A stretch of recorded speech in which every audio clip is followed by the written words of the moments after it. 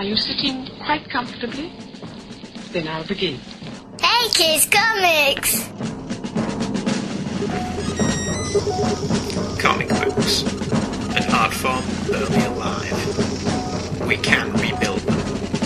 We have the technology. With digital downloads and bookstore penetration, which sounds a bit rude, we can make them better than they were before. Better, stronger, faster.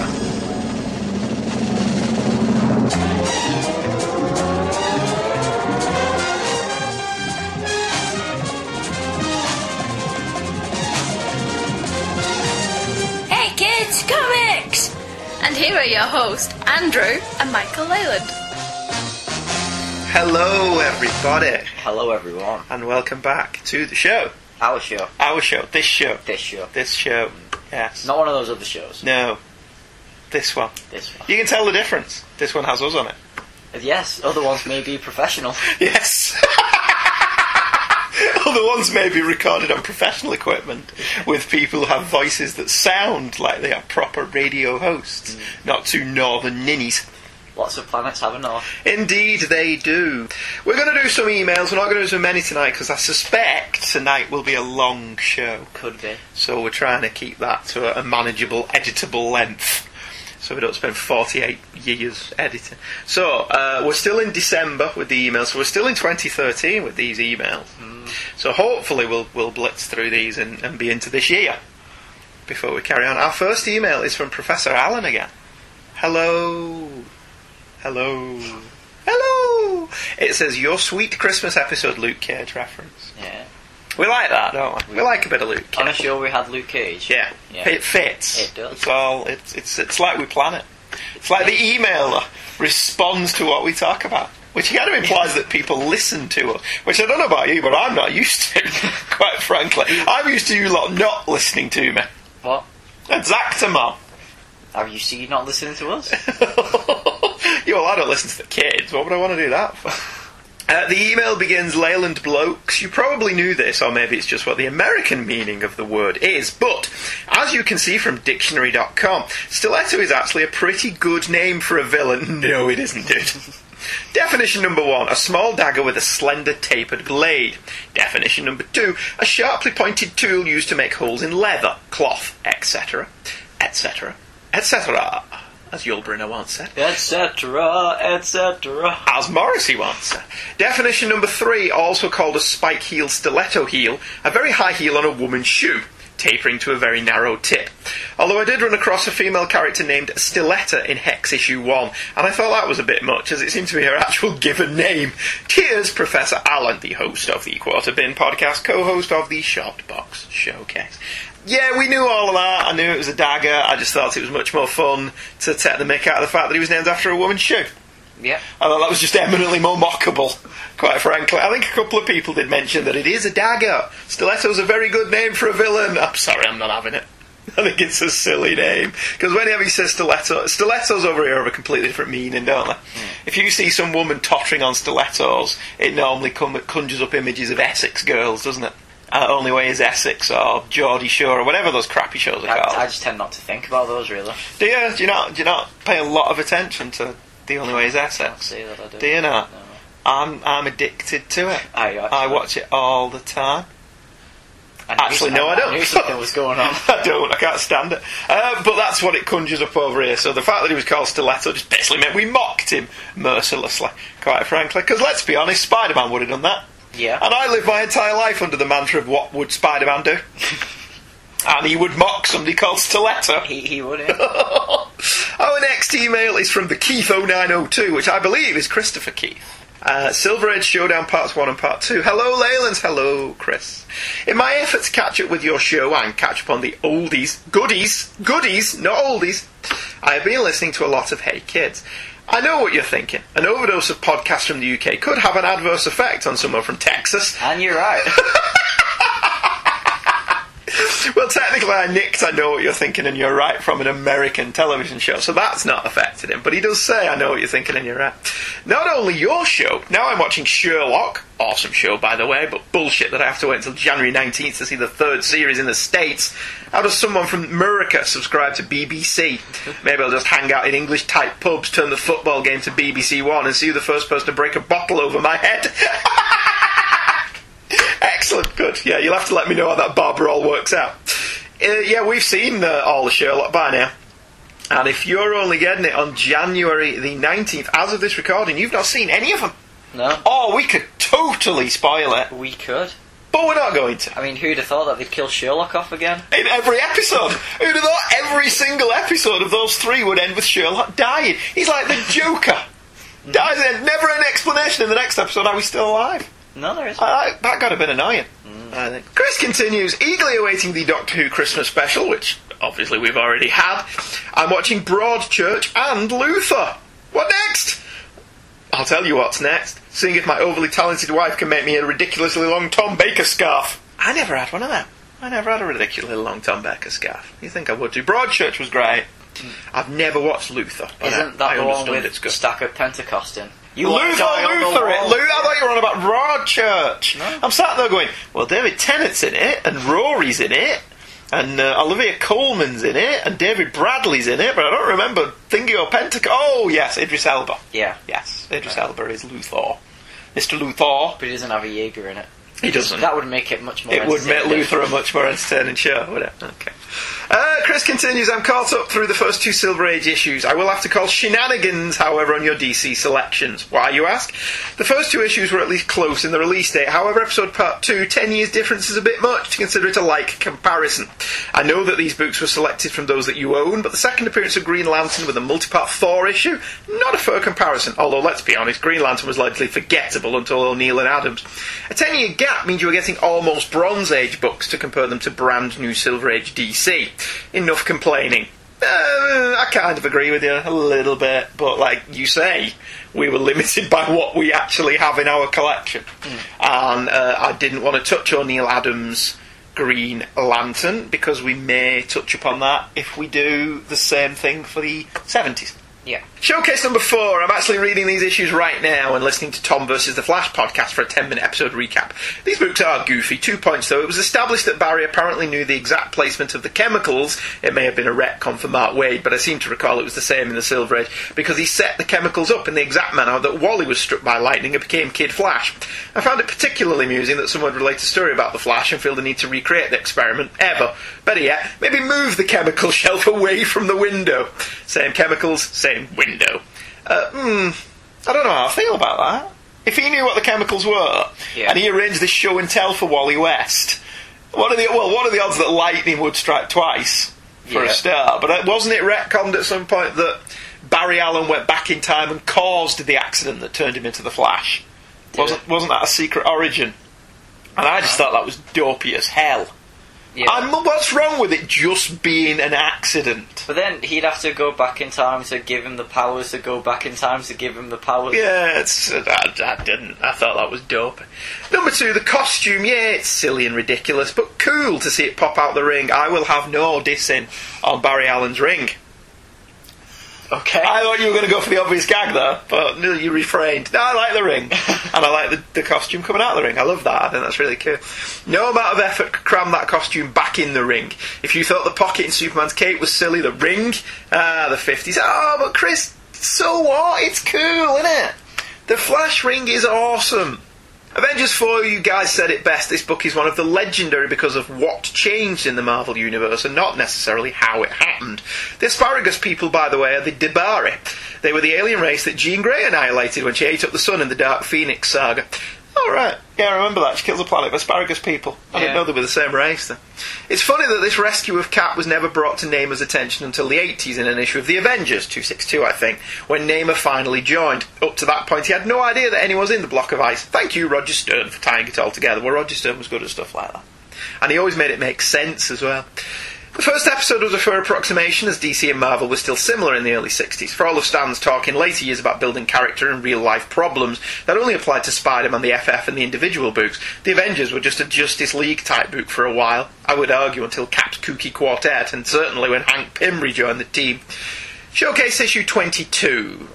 Yeah, no way to make the yellow weakness not seem silly.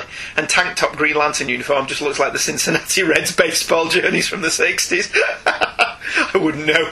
And with Green Lantern, there's no way to find a good comparison to Thor until you get into the early 70s, so this one is just as good as another.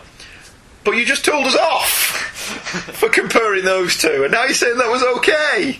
Thor 157, Mangog, in yellow. This was a good idea. Yeah, I've made fun of George Perez for years for his costume designs. Move over, George. Jack Kirby needs his first share of ridicule here. At least Mangog didn't have skis and poles, however.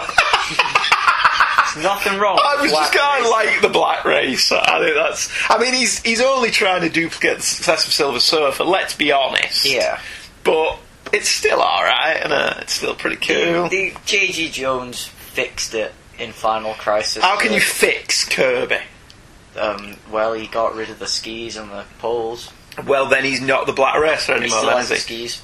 That's like the Silver Surfer not having his board anymore. Alright, well, he still has the skis, but he doesn't have the sticks. Right. Slightly different skis. Whatever. Fair enough. If you compare, which isn't fair, this story with the Midgard Serpent story from Simonson's run, you'll see how to properly introduce a seemingly insurmountable obstacle for Thor. I never believed Mangog was a threat. I still just look at this character and laugh, looking at a picture as I'm typing this and giggling. He looks like a goat man. No one's scared of a goat man. I think I'd be scared of a goat man.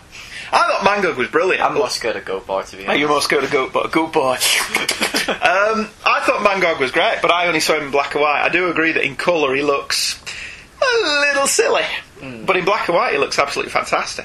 Alright, that's enough for now. Wraps up Chris. I'm eagerly looking forward to parts 3 and 4 of the Silver Age, and I at least promise to attempt to read the Batman books that you select with an open mind. Thanks for yet another year of excellence, as this email will reach you in the week of Christmas 2013. Thanks for a start to the new year. Excellent. Thanks, Chris Keith. That's very good. P.S. My son woke up the other morning and grabbed an iPad to presumably watch cartoons. I come into his room dreading that he's watching Game of Thrones and he's scarred for life by nudity and torture at the tender age of 4. Nope, he's safe for another week. What's he watching? Classic Doctor Who. Tom Baker. And while he doesn't know Tom's name quite yet, he's referring to him as the Scarf Guy when we watch The Day of the Doctor. At this rate, he'll be more familiar with Baker than me. I need to get in gear. Nothing wrong with your child loving the magnificence that is Tom. Everyone should be brought up loving Tom, for Tom is awesome, isn't he? Mm-hmm. Silver Age and Cold War is from Bobby Coakley. Hey Leyland, while your look at the Silver Age of comics was great, thank you very much, you missed an important part of that era, the Cold War. DC Comics avoided most of the Cold War, but Marvel Comics linked it to the origins of their heroes, the Fantastic Four, Iron Man, the Hulk, even Ant-Man. Hank Pym's first wife was killed for defecting to the West.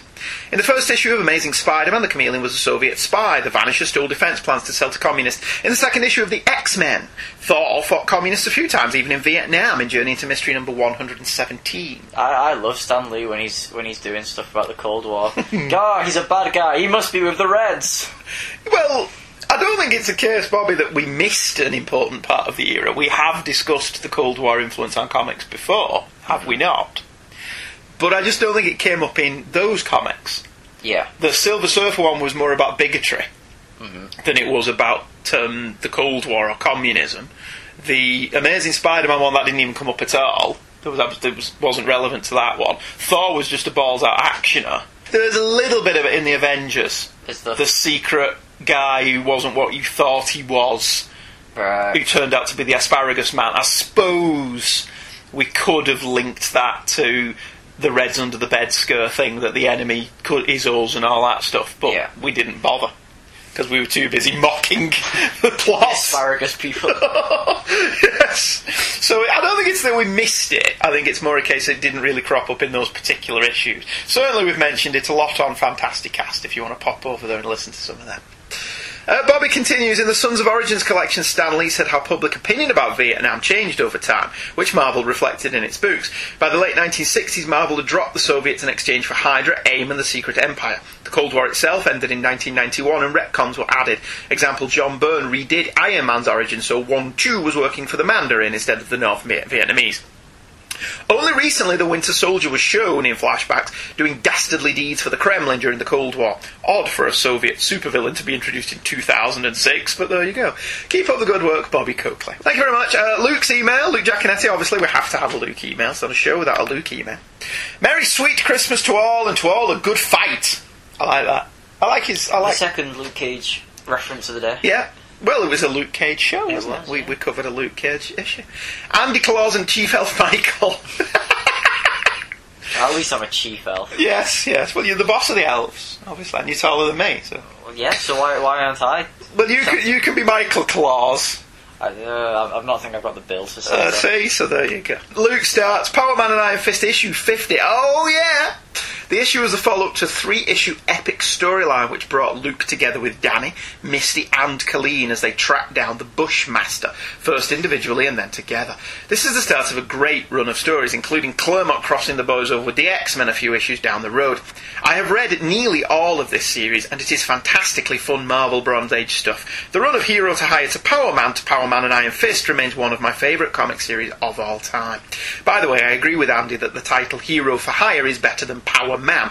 However, the title change did lead to one of my all-time favourite comics, Power Man issue 21, featuring Power Man Luke Cage fighting Power Man Eric Joston, aka the Master of Evil Goliath and the Thunderbolt Atlas. Just a fabulous near-issue length battle between two powerhouses. Right, I may have to investigate that one. I read the first year of Power Man, just because I felt like reading some Luke Cage, and I really did enjoy it. I need to get back to that. I disagree with you about Stiletto and Discus. No, you don't. You don't know in your heart of hearts. You don't really. They started out as being out for revenge against Cage because his escape from Seagate prison essentially ruined their father's career. The father didn't share their enthusiasm for revenge, though, and helped Luke take them down. So this move for them is still motivated by revenge, more so than any real dedication to law and order. Stiletto as Woman's Shoe never really entered my mind. I always associated it with the knife. Since his earlier appearances, he used multiple trick knives unseen in the issue. Having thrown the Discus in high school, I rather liked Discus as a goon henchman villain. I always wanted to break these guys out for a Marvel role-playing game session. Both of them ended up working for Justin Hammer over in Iron Man as well. Well, alright then, I think we're just going to have to be culturally divided on that. Because the stiletto heel on a woman has become slightly derogatory, hasn't it? It is kind of a reference to a certain type of woman and how they dress. And so obviously our first inkling on hearing stiletto was to go to that. Whereas that's the second person who's emailed and said, no, it's a knife, it's a good name for a villain. Honest! And we're just going, no, it isn't! So I think that's a cultural divide, so we'll just have to let that go. None of that motivation, Luke, came through in the issue, though, did it? No. As stated in that issue, they were essentially the Hardcastle and McCormick of comic books. You remember Hardcastle and McCormick? No, he was before you were born. Milton C. Hardcastle was a retired judge from the Los Angeles Superior Court. Right. Mark McCormick, an ex-race car driver turned thief, was Hardcastle's last case. McCormick was placed in the judge's custody, and together, Hardcastle and McCormick are going after more than 200 cases that escaped from Hardcastle's justice on a technicality. That was the premise of the show. Okay. I can't believe I just remembered the opening log line from Hardcastle and McCormick from memory. That is deeply sad. No, I can believe that. Anyway, so Stiletto and Discus were Hardcastle and McCormick. Okay. That was the premise that we were given in that issue. We knew none of that backstory, and none of that was given in the story. We were told that their dad worked in Yes, we were told that their dad worked in the prison that Luke Cage let go, but that wasn't given as their motivation for doing what they were doing in that issue. And we were only going off that issue. So none of the backstory information was there, and obviously I don't actually think any of it's relevant for that issue. We still enjoyed it. Yeah. But it does make them come across as a bit more bumbling and idiotic than perhaps that revenge motif does. But like I say, that wasn't in the story that we read. So forget using a laser instead of a bullet, continues Luke. A properly thrown discus can kill you very easily. True story, while at the track meet where my brother and I were competing, a couple of guys were screwing around and throwing a discus in a spectator area. The discus hit my mother in the ankle, and it was nearly broken. As it was, she suffered a fairly serious injury. An Olympic men's discus is 4.4 pounds, 2 kilograms, and is constructed in such a way that the majority of the weight is on the outer rim. This helps the discus to spin when thrown and fly further. As such, a powerfully thrown discus possesses a huge amount of kinetic energy and can break bones and cause other injuries rather easily. easily. Given Discus's actory with the implement seen here as he cuts a phone receiver in half with one, he makes for a legitimate threat in my book. His costume is another matter. Alright, we'll give you the Discus. Especially if he razor edges them. Yeah. That'd be awesome. Alright, we're not having the stiletto thing, but we'll give you the Discus thing. Alright. Fur? Is that fur? Yeah. I think that's fur. 1-0. Yeah, 1-0. The Watcher. I'm not going to get into who are two loseriest of an entire race of losers, the Watcher, lest I start to rant about this giant four-headed goofball.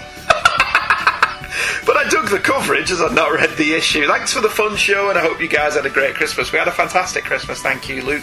Hopefully the same went for you and your family. Right, we'll knock it on the head though. We won't go into it. We've only got one email left from 2013, but I suspect this week's going to be a long show. Yeah. So we will knock it on the head. We will plug a show.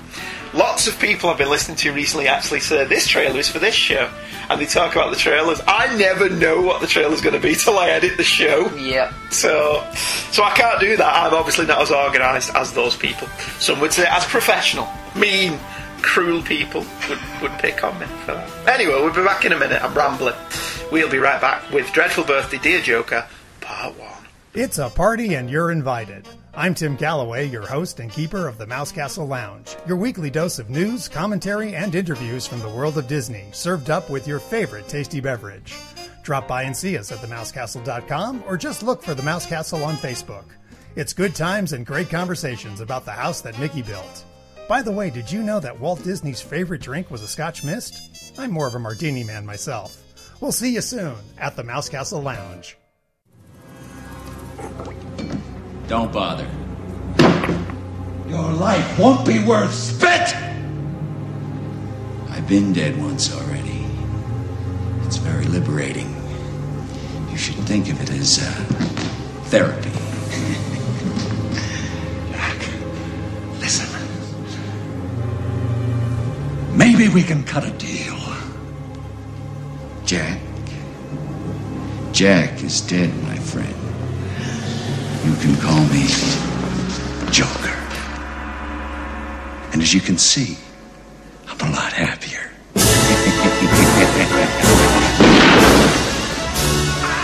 He's known by many names.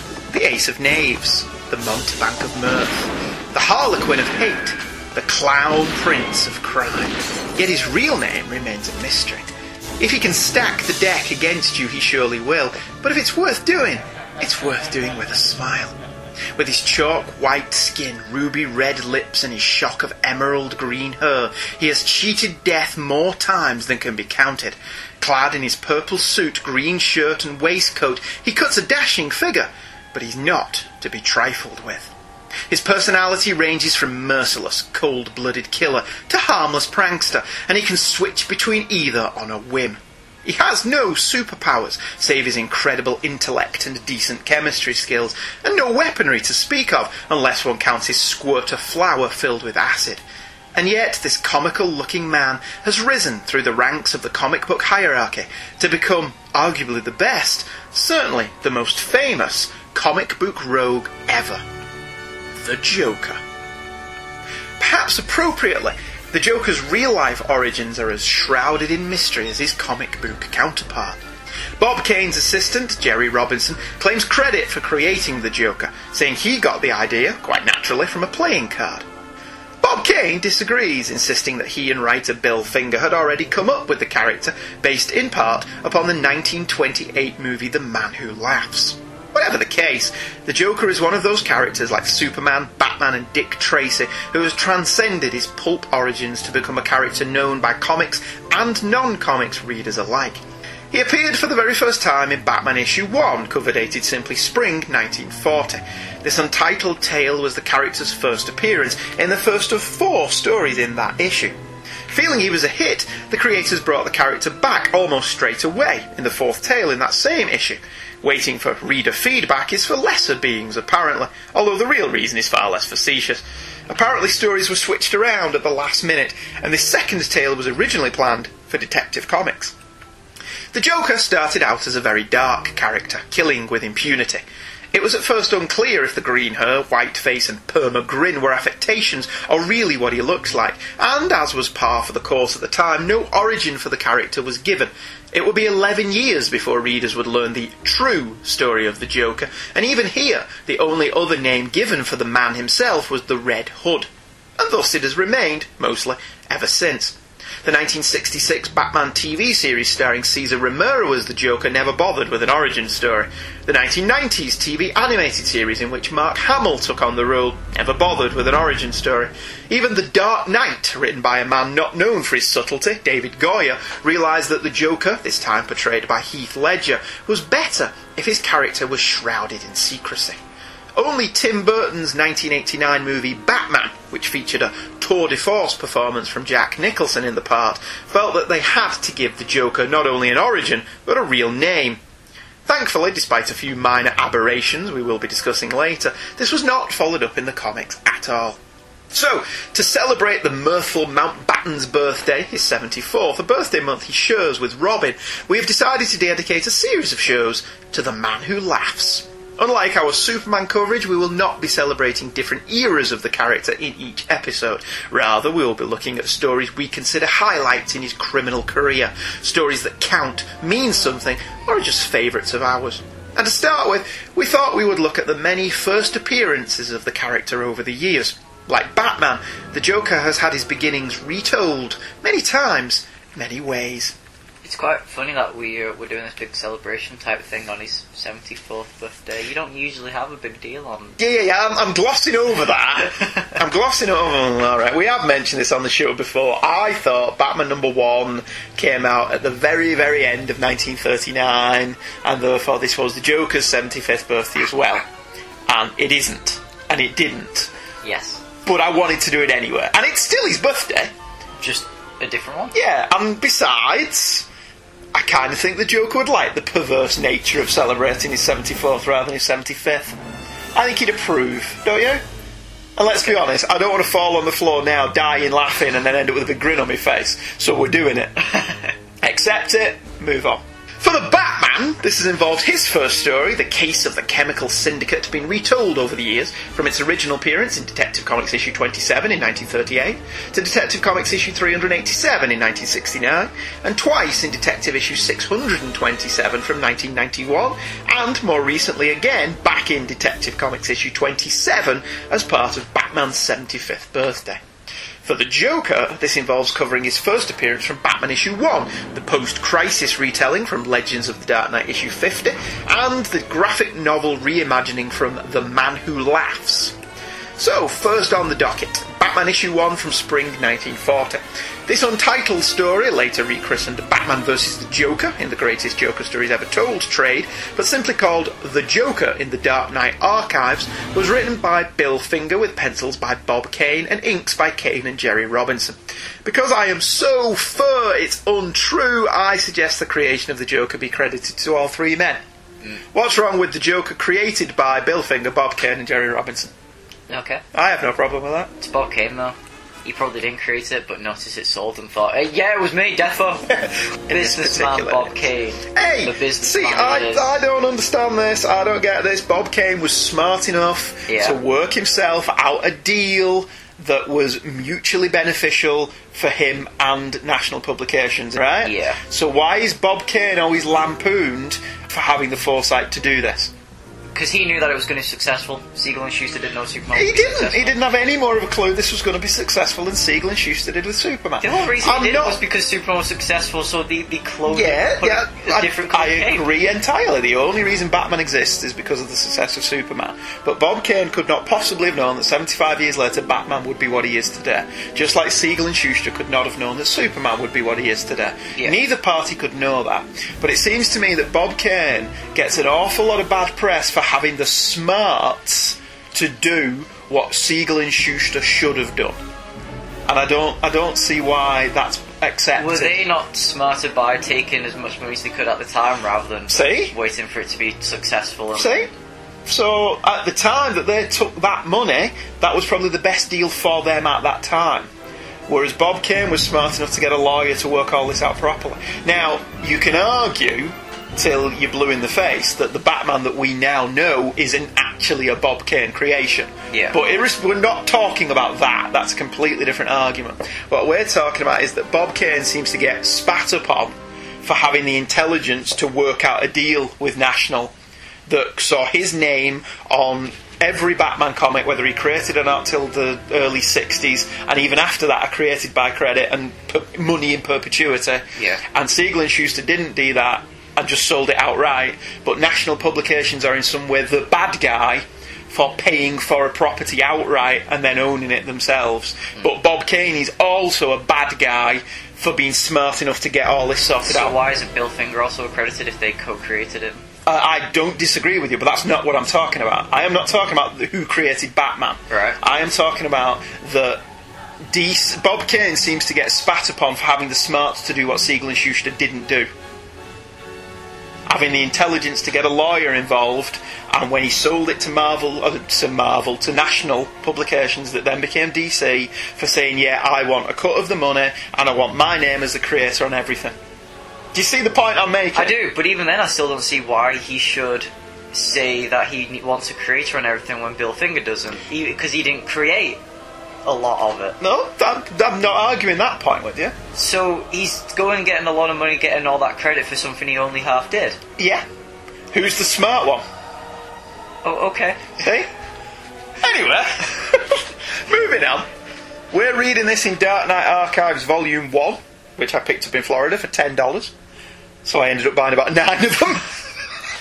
Dropped a lot of money on Archives. Yeah. Because they were so cheap. It's a lovely volume. I love the paper in it. I love the presentation of it. I think it's brilliant. The cover by Kane and Robinson is a symbolic piece of Batman and Robin swinging through the night, a night that has a bright yellow sky. It's quite simple, as Kane's art was at this time, but it's rightly become a defining image of the Dark Knight and his young charge. That's on T-shirts and posters and everywhere like that, isn't it? It's good.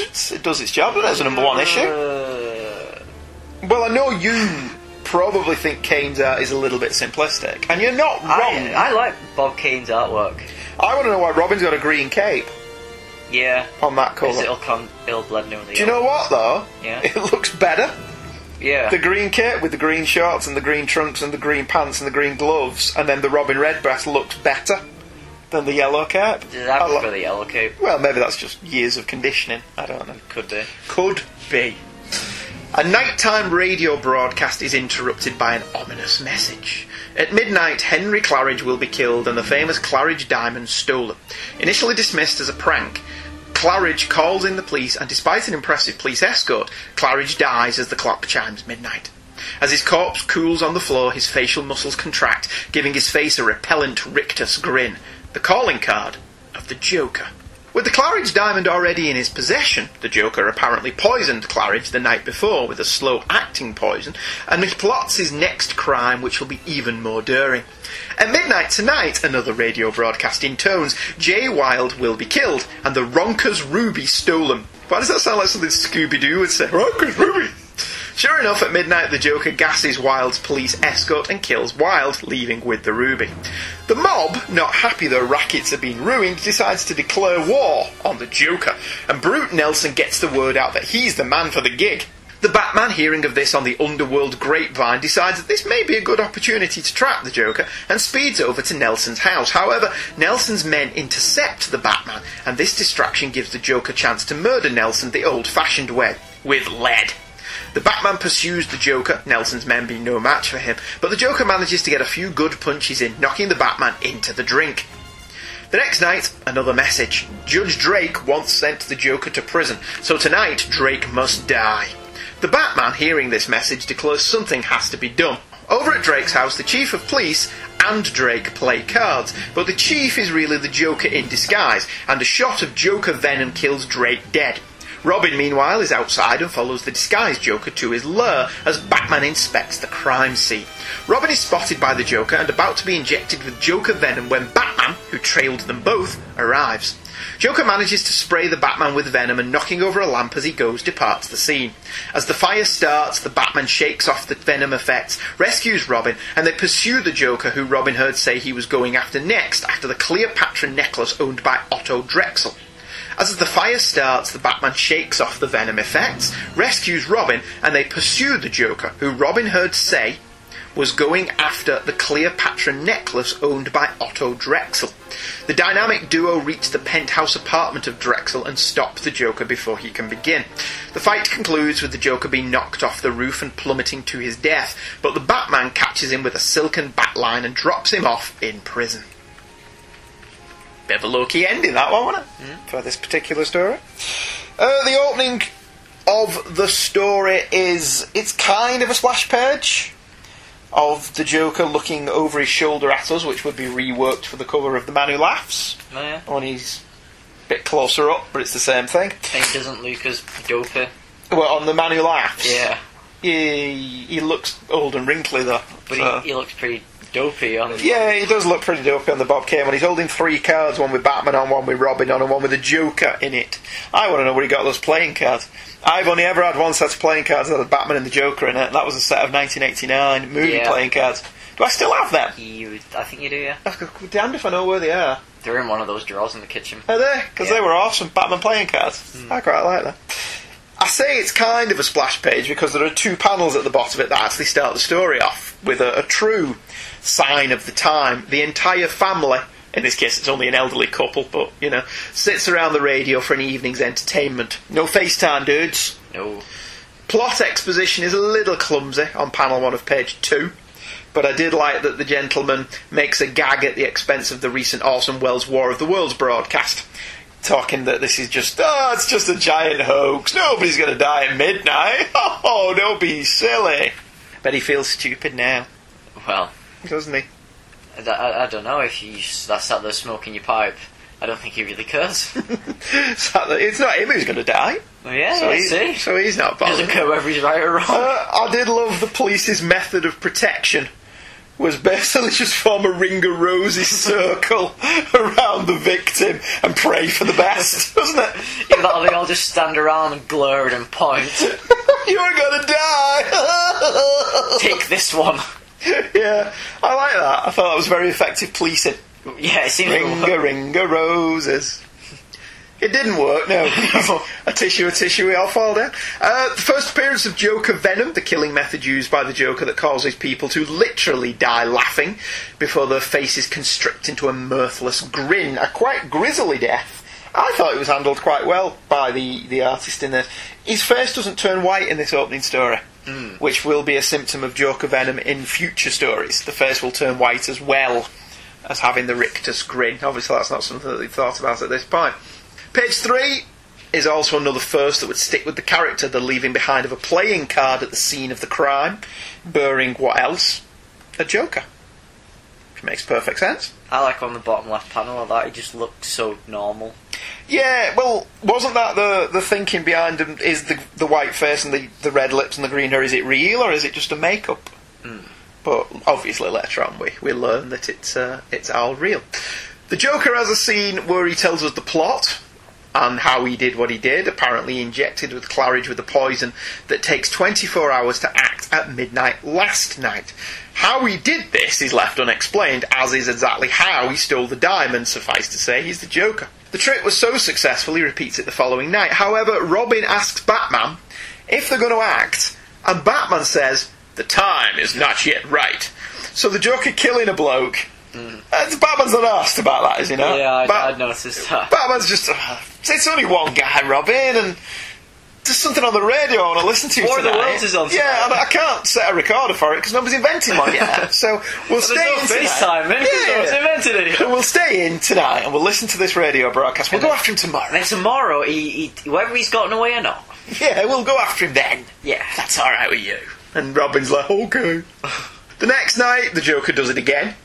He takes a much more hands-on approach, actually showing up at the scene of the crime. He gasses the police guards, but he doesn't kill them. Fact, fans. And then he murders his next victim with a dart. So if Batman had actually bothered to show up for this one, he may have actually stopped Jay Wilde being killed. Yeah. I like that he hid in the suit of armour. Yeah, that was quite clever, that. He was already in the house. So I wonder how long he stood there. He's got a lot of patience. Yeah, well, you know, it's worth it for the funny. Yeah. I mean, I presume he was just peeing on the inside. and nobody noticed. Or he had a colostomy bag or something. Just in case he needed a wee. Or he just didn't drink for a couple of hours before he hid himself in the suit of armour. I do like that he was already in the room. That's quite cute. The mob, feeling duped, decide to kill the Joker for the diamonds, and then it's here, with 2 men already dead, that Batman decides to get involved. So, let's get this straight. The Batman doesn't give a rat's ass that 2 prominent members of society have been killed and their expensive gems stolen, but when a mobster's threatened, that's when Batman gets involved. What can he do when his grapevine's dead? Do you think he's on the mob payroll? Who's Matches Malone going to talk to now? That's a good point. They all do look like Matches Malone. Yeah. All the mob men. To be fair, if Batman does this, he doesn't actually have to do any detective work. Because the Joker's announced where he's going to be. So Batman can just go, well, I don't have to bother now, I can just show up there and the Joker will be there. Problem solved. But the time wasn't right yet. No, but the time was not right yet. He does go after great Brute Nelson here. Is Brute Nelson his real name? Because with a name like Brute Nelson, he could have only really been a mobster or a boxer. Yeah. They were the 2 career options open to him. You're not going to want to go to see a bank manager that's called Brute Nelson. No. Maybe he was a boxer. In a previous life. Yeah. And he sold out. And it was Nelson versus Nelson. Through Nelson versus Murdoch. Yeah. That would have been good. Fucking hell. But nah, never mind. That's where I was going from. I just messed the names up. Alright, fair enough. Okay. The action in this story is actually really good, because nothing the Batman does is really beyond the ken of mortal men. He does nothing vaguely superheroic in this story. He gets involved in fisticuffs, and he hangs onto a moving car, and he makes a couple of mistakes. He chases the Joker, he clings onto the bumper of the car that the Joker's driving, and then the Joker gets the upper hand, first diving out of the car and allowing it to crash into the river, and then punching Batman and kicking him into the river. This Batman also seems to really like making bad one-liners. Yeah. I wouldn't mind if he was funny like Spider-Man, but he's not particularly, is he? The groaners. I didn't mind it. Did you know? It's a sign of the times. That the Batman was a wisecracking vigilante. Yeah. If you're going to roll with him flying around space with salt and pepper aliens... No, see, this was a much more realistic story than that one. Yeah, but no. If you can accept that kind of Batman, I'm sure you can accept a Batman who tells the odd joke. If it's a good joke, but these are all a bit lame, aren't they? Let's be honest. The Joker manages to disguise himself as a police chief. Despite blatantly looking like the Joker. Well, it's like that scene in the 1989 Batman movie, isn't it? Where Jack Nicholson has kicked his face in pancake. Yeah. So that he passes off as having pink skin. But he's still the Joker. So, all we get in way of explanation for this is a line that says, "Disguise is one of my many accomplishments." And you're like, really? Okay, fair enough. He breaks into the home after announcing he's going to kill him for sending him to jail. I like that, because this implies this isn't the Joker's first appearance. This isn't his first rodeo, isn't it? Like most comics of the era, Origins, if they even bothered with them, were dispatched quickly. And this was just another story. Whilst the Batman's never met the Joker before, he is actually well known to the police. It does beg the question why the Batman's never heard of him. I mean, he's not exactly inconspicuous. Maybe he kept it on the down low, or he was buggering up with Keystone City. Or you could always retcon it that this is the Joker's first appearance. Judge Drake sent down the guy who was the Red Hood. Yeah. Because they never actually specify that, do they? So this could tie into the Red Hood backstory. Yeah. And this is the Joker's first appearance. Was it planned from the start to have him as the Red Hood? No, because the Red Hood only comes around 11 years later. Right. Think about your history of comics. Was anything planned back then? They just made it up as they went along, didn't they? The story, which was going along really well up until this point, just goes off the rails a little bit here. With, coincidentally, I think, the introduction of Robin. Yeah. It was doing fine until the short-ass punk in the green pixie boots shows up. Don't know why loads of people like him, he just gets in the way. I like Dick Grayson. Yeah. But this Robin's a little bit cack, isn't he? This is Dick Grayson. You know what I mean. I like Dick Grayson as Nightwing and teenage Robin. He's a liability here. Let's be honest, he really is. Batman's left Robin at home for the majority of this story, wisely, in my opinion. And then he suddenly decides to just bring him along for no reason, at the back end of the issue, other than somebody's gone, should Robin not be in this story? And they've gone, oh, better add him. And he ends up just being captured by the Joker, because Robin cocks it up. Because that's what Robin does. Now, that's fine, that's all well and good. It adds drama and makes it personal to the Batman. However, how Batman tracks the Joker is either... Batman is an overprotective parent. And it's, well, he endangers a child here, doesn't he? You wear a colourful costume, kid, as we creep around at night looking for bad guys. I'll be over here in the shadows. It's alright, you be the bait. I mean... Yes, because Batman is a You be the detective. A masturbate. Yes. So anyway, Robin cocks it up. He gets knocked on the head, and Batman tracks him down through a very convenient way. Or some incredible foresight. Batman carries with him an infrared torch in his utility belt, which is fine. He's got lots of things in his utility belt, I've got no problem with that. And having covered Robin's boots previously with a liquid, the torch allows him to track Robin's footprints. Now that kind of implies Batman knows Robin is a liability. He does, he just doesn't want to say that. Or, like you say, he's using him as bait. Which is the only reason he's brought him into the story at this point. Because the rest of it, he didn't bother with Robin. He said to him, Dick, you stay at home. I'm going to go out and have some fun on my own. Alright, you do your own work. You know, he really is bait. Whenever Catwoman or Poison Ivy's out, this is Batman on his own. Yeah, gee, I wonder why. If there's that one crook he can't quite catch, so Robin, bugger off out there. Let's bring the kid out in the bright red and yellow. Put your neon outfit on tonight. And in addition to that, I'm going to spray your shoes in something infrared. And wear this glow-in-the-dark tiara, boy. Now get out there, kid. I don't wanna. Two more rather convenient moments happen. One, which was the most ridiculous, this was the one I just couldn't get past. The Batman just shucks off the Joker venom. No explanation, no immunity, no mention that Batman has studied the venom and made an antitoxin. He's just immune. Doesn't it just say something like his strength or something? No, it just says he chucks it off. There's no reason given. The Batman's jaw tightens into a ghastly Joker grin, but the Joker has reckoned without the amazing recuperative powers of the mighty Batman. The recuperative powers. So, recuperative powers... So he's got a healing factor. Yeah. Hasn't he? So, for no reason whatsoever, Batman is immune to Joker toxin. Yeah. That was fortunate. His recuperative abilities. Yeah, his recuperative abilities. That was lucky, wasn't it? That was a real stroke of luck. Then, after rescuing Robin, the Joker flees and they've got no leads. They've no way of following him. They don't know what he's up to. For the first time in the story, the Joker has not announced what he's going to do next. But Robin just casually mentioned that while the Joker had him tied up in his basement, he mentioned A, who his next victim was going to be, and B, the address. And you're like... The Joker likes talking to himself. I know the Joker likes announcing his crimes. Which makes sense, because he's flamboyant and he wants the world to know about it.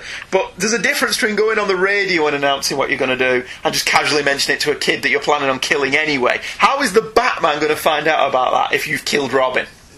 Maybe he never planned to kill Robin. No, he's going to inject the Joker venom into Robin at the top of the previous page. Alright, okay. So, he was going to kill him. Maybe Robin will just casually tell a joke about it. No, what it reeked of was, wait a minute, we've not set up the ending. This story would really have benefited from a second draft, because it was really quite tight up until this final act. Up until the third act, this was really, really very good. And it just kind of falls apart in the conclusion. When Robin comes out. Pretty much. I mean, all that being said, it was an excellent debut. There are some things that will strike modern fans as odd, such as the Joker's apparent fascination with collecting rare and expensive gems. But the story itself, for the first 2/3, is a nice blend of the pulps, guns, gangs and murder, and gothic horror, the Joker's method of killing, and it's a blend that suits Batman like a well-tailored suit. There's nothing in this story to suggest that the Joker will ultimately become the Batman's arch-enemy. Rather, he's just another in the run of grotesqueries that the Batman has tackled. And this is something I would like to delve into. When exactly did the Joker become Batman's most dangerous foe? I was quite impressed by how much of this made it into the 1989 Batman movie. The Joker's look and costume has practically walked out of the pages of this issue, as did the depiction of the Joker venom and the Joker covering his face with pancake to make him look human. There are even elements in this story lifted almost directly from Chris Nolan's The Dark Knight, even though the Joker is a completely different construct to the comics. As we've kind of had a little bit of fun with, it falls 2 bits in the last third, but for the most part, an excellent debut for the Clown Prince of Crime. One of the great myths that seem to have spread up around the Joker, and one that if my research for this issue is accurate, is that the Joker was killed off in his first appearance and brought back due to popular demand. Well, as we've seen, this isn't the case, as the Joker survives his first appearance to bedevil our hero once again another day. So I thought, alright, maybe he dies in The Joker Returns, the second Joker story from this issue, and that this urban myth has sprung up around the issue rather than the story. So I read that story and learned that, no, the Joker survives that tale as well. In fact, The Joker Returns is a direct sequel to the first story, taking place less than 2 days later and following the same MO. The Joker killing people who have wronged him or are in possession of a jewel of some kind. So my curiosity was piqued. Where has this myth come from? Well, the final panels of this second story were re-dialogued after the Joker died, when Kane realised what a good villain the Joker was, and he restructured it so that a doctor just shows up and says, oh no, he's going to live after all. But as far as the issue itself is concerned, that we the reader would have been witness to, the Joker survives. The Joker appears again in Batman issue 2, The Joker Meets Catwoman, but in that story, it's Catwoman who is believed to be dead at the end of the issue, the Joker again surviving and being incarcerated. He next appears in Detective Comics issue 45, cover dated November 1940, in a story called The Case of the Laughing Death, and it's here that the Joker finally appears to die at the end of the story. He reappears in Batman issue 4, The Case of the Joker's Crime Circus, cover dated winter 1941. These final 2 stories seem to cement the idea that the Joker is killed and miraculously survives, and I can only presume that as one of these was his first appearance in Detective Comics, somehow, over time, this has morphed into the Joker's first appearance. Who knows? As with all things Joker, the mystery helps the character. You know, I remember once writing a Batman story when I was little about the Joker keep seemingly dying and coming back. And I remember it being something like there were loads of different Jokers. You know, like different Red Hoods? Yeah. Only it was different Jokers playing different... So when he died, it was another Joker brought in. Just another actor playing the Joker. Or just somebody else just throwing that vat of chemicals. Yeah. And I remember being really happy with that idea, and then I grew up and it was like, it's a bit stupid, really. You know, perfectly plausible.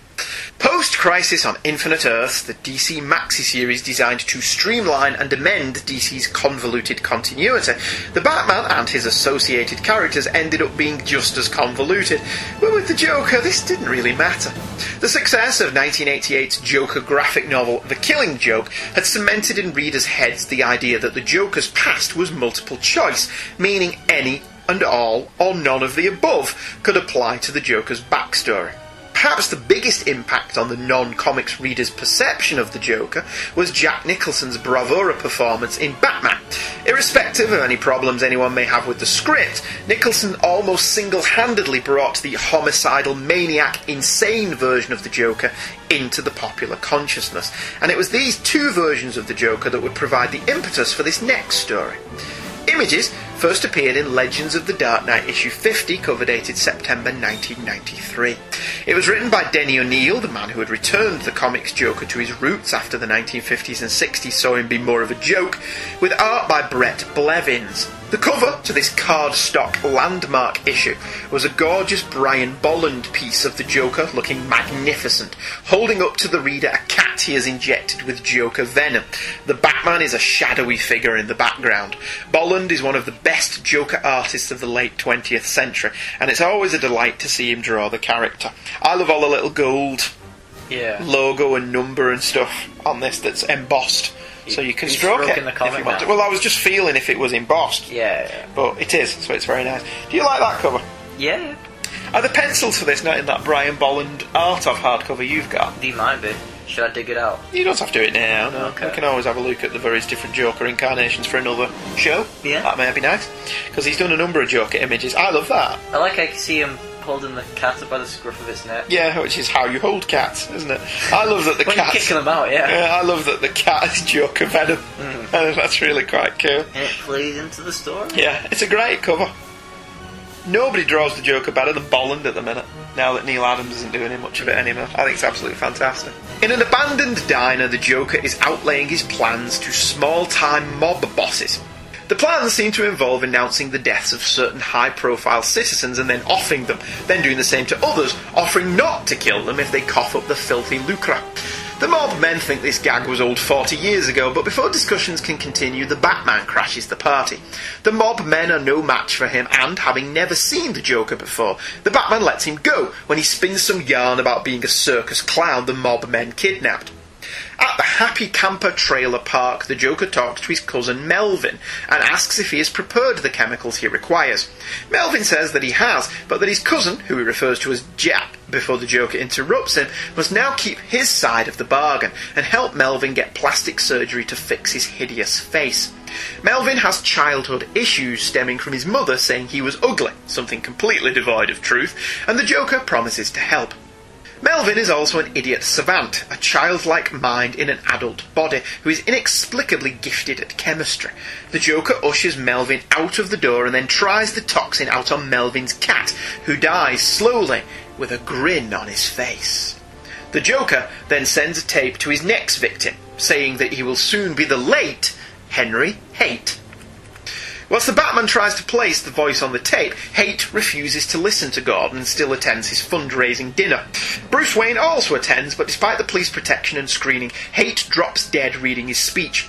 The Batman takes the speech and analyses it, finding a bizarre toxin seeped into the paper. He gets Wayne Industries to analyse it and report back to him with anything suspicious.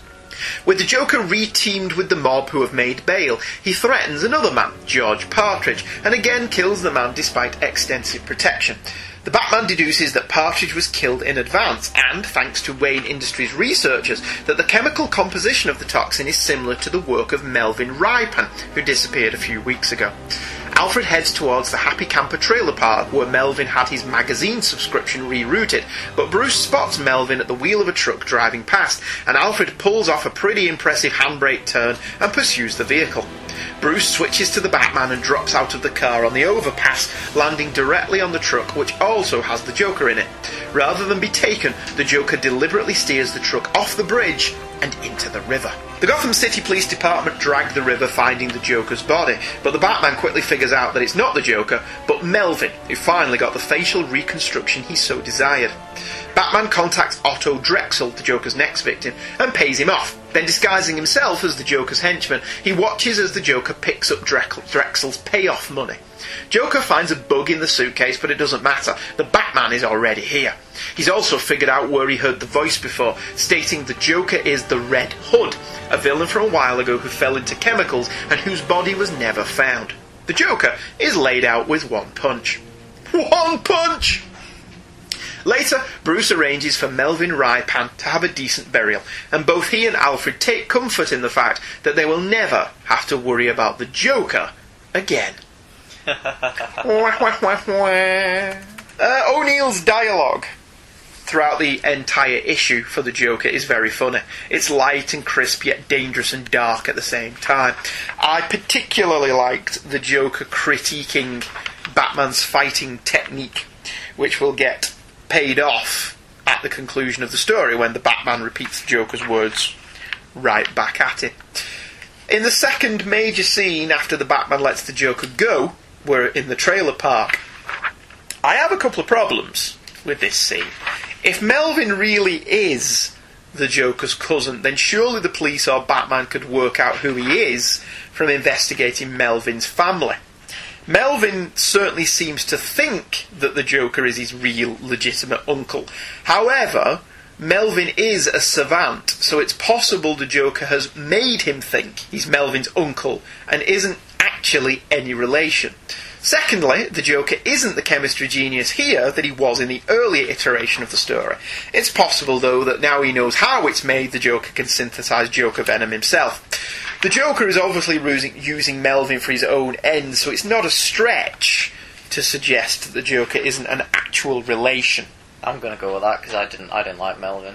I didn't mind Melvin, but I think the story works better if the Joker's just using him. Yeah. And he isn't actually any relation at all. Because if he is, then not only is that a plot hole, but it's also an unlikable plot hole. Yeah, because it's such an easy way of tracking down who the Joker really is then, isn't it? Yeah. I mean, part of the whole mystique of the character is they don't know who he is. I didn't like the name thing either. What name? Where he knows his name, but the Joker won't let him use it.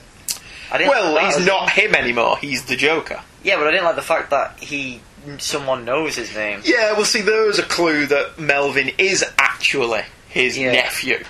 So, I prefer to interpret it as he's not really. But that doesn't explain how Melvin knows his real name. Unless he told him his name was J. Yeah, maybe. Mr. J. Possibly. Or, it's entirely possible if the Joker is masquerading as his uncle, and his uncle's name was Jack. Yeah. That's not actually the Joker's name, though. But when he goes to call him Jack, or Jack, as far as he gets, the Joker just cuts him off, because that's not his name. Yeah. We're going a long way around fixing this little plot hole. But I prefer to believe he's not really the Joker's nephew. That's my reading of this. And if you can read The Killing Joke and say that Batman kills the Joker at the end of it, then my interpretation of this is just as valid. And that's what I'm going with. Yeah. There's a lovely little moment where Melvin has his magazine redirected, which is just one line of dialogue. He's mentioned he's had his subscription redirected to the trailer park. That later on in the issue is how Batman finds him. Yeah. Which I actually thought was really cool. Really good bit of deductive reasoning and set up well. One line, it wasn't flagged up, it wasn't red flagged, it wasn't signposted, it was, what's this, what have you been reading? And he says, I have my subscription redirected to here. And then later on, that's how Bruce finds the trailer park. I thought that was quite clever. And the Batman himself, instead of being a rather humourless and bland individual, is here allowed to have a sense of humour. His dealings with Gordon have a lightness to them that was bled out of the character as the 90s wore on. And the banter with Alfred is likewise witty and funny. I liked his conversation with Gordon in this. Yeah, his relationship with Commissioner Gordon's a lot lighter as well, isn't it? When he asked permission to leave the room. Yeah, after he's getting fed up of Batman just disappearing in midway through the conversation, and Batman stays long enough and says, do I have permission to leave? Which was funny. It was Batman having fun, which, you know, we kind of seem to have... We seem to be swinging back towards that. Yeah, yeah. But throughout the 90s and the 2000s, we kind of lost sight of Batman having fun. Hands up, all those of you reading this issue who didn't realise the speech in Hate's hand was going to be his downfall. Well, the giveaway line is, I paid good quality money for this funny speech. Yeah, which he's got in his hand. And you'll cut him a slack here because they've never dealt with the Joker before. Yeah. But in any future story where he mentions this speech is bought and has been delivered to him, Commissioner Gordon would have snatched it out of his hand. Although by that point it may be too late. Yeah. Unless it's not on the envelope. Because that wouldn't make sense. If it was on the envelope, it would kill the postman. And the Joker doesn't want to kill the postman. He only wants to kill... I don't know, that sounds pretty funny. Yeah, well, if he kills the postman, though, he doesn't get to its destination, does it? Every time the postman picks it up. Okay, well, maybe the venom, the poison on the envelope is slow working. Possibly. So you're saying the postman's dead as well? Yeah. And no one gives a crap about him? Yeah. That's the joke. Oh, alright, fair enough. That's pretty damn funny. I'll go with that. Batman removes the speech from the crime scene, contaminating evidence in the process. That smile is really gross. Yeah. The other ones are creepy, but that one's gross. That one's gross. Yeah. It's very inspired by Nicholson in the movie, isn't it? Yeah, it reminds me of Predator. Yes, it is a bit Predator-like. Yeah, the mouth. Yeah, do you know, I haven't noticed that before. Alfred mentions that Bruce has an eidetic memory, which is trained rather than genetic, and he can't quite place where he's heard the Joker's voice before. I loved that, because I really hate when characters in stories remember all the events of their adventures with perfect recall. Because let's be honest, the amount of times he's put Firefly away, wouldn't they all just blur into one? Yeah. Eventually. So the fact that he remembers everything perfectly, I like that he couldn't place the Joker's voice. I thought that was really cool. Despite all the snark between Bruce and Alfred, there's a lovely scene on page 19 where Bruce tells Alfred he's going to sit down here in the cave and have a think after he fails to save Henry Haight's life. Alfred flatly refuses to let him stay down there brooding, saying that that's what he'll be doing rather than thinking and blaming himself for Haight's death, when the only man responsible is the Joker. A Bruce Wayne that listens to reason. That kind of went away, didn't it? Bruce Wayne listening to reason. He was just obsessed and focused on his mission. Still has. To the point of... Does he... Yeah, he's Carry on playing Origins. He is incredibly unlikable. I don't like a Batman that's unlikable. I honestly don't. That Batman is unlikable. Right, well, I'll carry on playing that because I do like it. The Joker in it's decent. It's very Killing Joke inspired, but... Well, isn't everything now? Well, yeah. That's the default setting, isn't it? Page 21, again, Gordon and Batman's banter is light despite the heavy subject matter. Like Michael said, it's the funny scene where Batman asks permission to leave rather than just pulling a fast fade. I was just laughing at that page. Whilst I like the Batman's deductive reasoning on page 26, it seems to me that the Joker clearly spots the limousine turn after them, and then Batman just appears. It's not a great leap of logic for the Joker to realise the limo and Batman are somehow connected. Whether this would be enough to connect Bruce Wayne to Batman, I don't know. But it's a big enough clue to suggest that Batman was in the limo and is therefore a man of wealth. Yeah. Do you not think? Because the Joker clearly spots the limo turn after them, and then Batman appears. The Joker's not dim. No. The Joker would have put something together there, so was Batman in that limo. That means Batman must be wealthy. Unless he's the chauffeur. But either way, he's Bruce Wayne's private bodyguard. Yeah. God. Yeah, but God. Yeah, so it's perfectly logical that the Joker may have put 2 and 2 together. He may not have come up with 4. Yeah. But he'll have got pretty damn close. Page 30 through 31 are even better in terms of Batman using his brains. In page 26, as I mentioned, his deductive reasoning and following the trail of the subscription magazine led him to the trailer park. Here, he analyses his own glove, which he punched the Joker wearing, looking for something that isn't there, he tells Alfred, to see if the Joker was wearing makeup, which allows him to figure out that the guy in the morgue later, who is wearing makeup, isn't the Joker. It also tells us, the audience, that the white face, green hair ensemble isn't a made-up face. He doesn't mention this to Commissioner Gordon. No. Does he? So he contaminates police evidence and frustrates Commissioner Gordon no end. You've got to wonder why Gordon puts up with him. Maybe he does it on purpose. He goes around messing the police while solving the crime himself. He wants all the credit. He's like Dexter. He solves more crimes than the police department do themselves, but he does it in a way that no one knows he's really doing it. Alright, fair enough. So in that case, officially, how many crimes in Gotham go unsolved? Well, your thing with that is, how many crimes in Gotham get tossed out of court because the Batman arrested him? Yeah. He's not an officer of the law. He doesn't read them the Miranda rights. That's just going to get thrown out of court. No wonder that they all just keep... Arkham's a revolving door. Yeah. So, I mean, we have seen stories... What do if he works for the law? It's like, come on, Joker, you have the right to remain silent. Yeah. Well, we have seen stories where Batman gathers up a portfolio of evidence and leaves that for Commissioner Gordon as well, so that he doesn't just get thrown out of court. But certainly in this case... Essentially, he's contaminating police records here, and he does it willy-nilly. He doesn't seem at all bothered about doing it. Batman tracks the Joker and lays him out. In contrast to the earlier version, this Joker can in no way be described as a hand-to-hand combatant, and is no competition for the Batman. He's actually quite cowardly in the fight scene at the end of this, isn't he?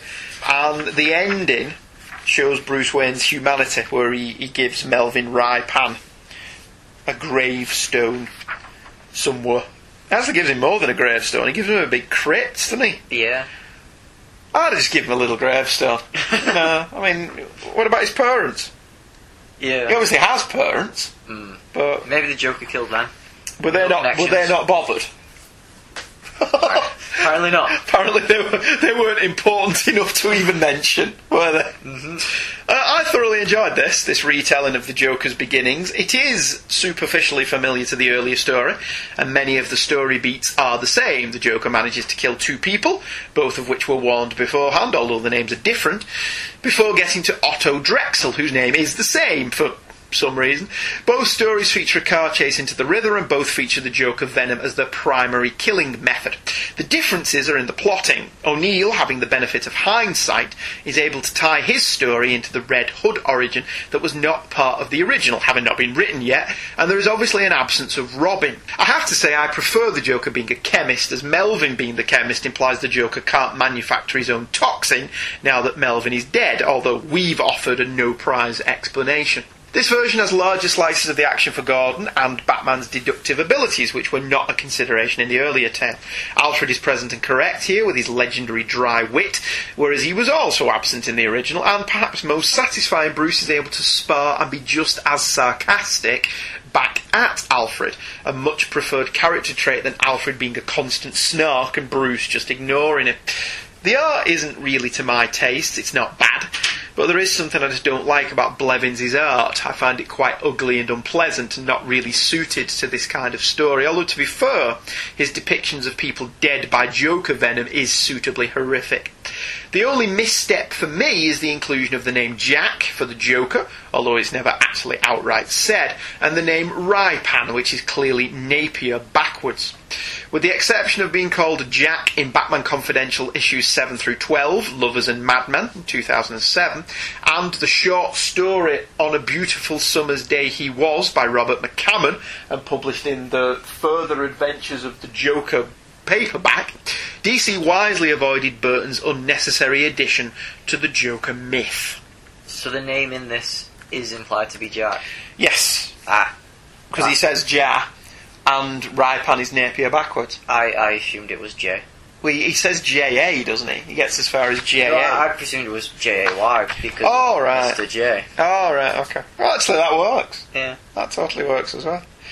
That works better, to be honest with you. But yeah, so he's obviously tipping his hat there to Jack Napier. As this was a 50th anniversary issue, DC provided some pin-ups by Jim Lee. What do you think of that one? I like that one. It's very Frank Miller, isn't it? Oh, yeah. And it's kind of a pose that Jim Lee's done many, many times before. And it's not quite Jim Lee. It's more Miller than Lee. Yes, it's a lot more Frank Miller than Lee. Howard Chaykin? Not very Chaykin. No, it's not at all, is it? It's not bad. No, I like it. It's alright. Phil Winslade, which is the bat signal shining over Thomas and Martha's gravestone. Not a big fan. It's alright, it's very detailed. Yeah. Not really a Batman poster. Kevin Maguire, which is only really recognisable as Kevin Maguire because of all the faces in the background. And then Batman's just this big shadowy figure in the middle of it. I would have preferred just lots of faces. I like the Batman. Do you? Yeah. Alright, fair enough. P. Craig Russell, is he being kidnapped by Poison Ivy there, or by Clayface? It looks like a plant, so we're going to go by it's alright. Poison Ivy. It's not Russell at his best. Ed Hannigan and Ed Beatty of Batman driving a police motorcycle with bats surrounding him. Is he being pursued by the police there, do you think? Yeah, you can see them.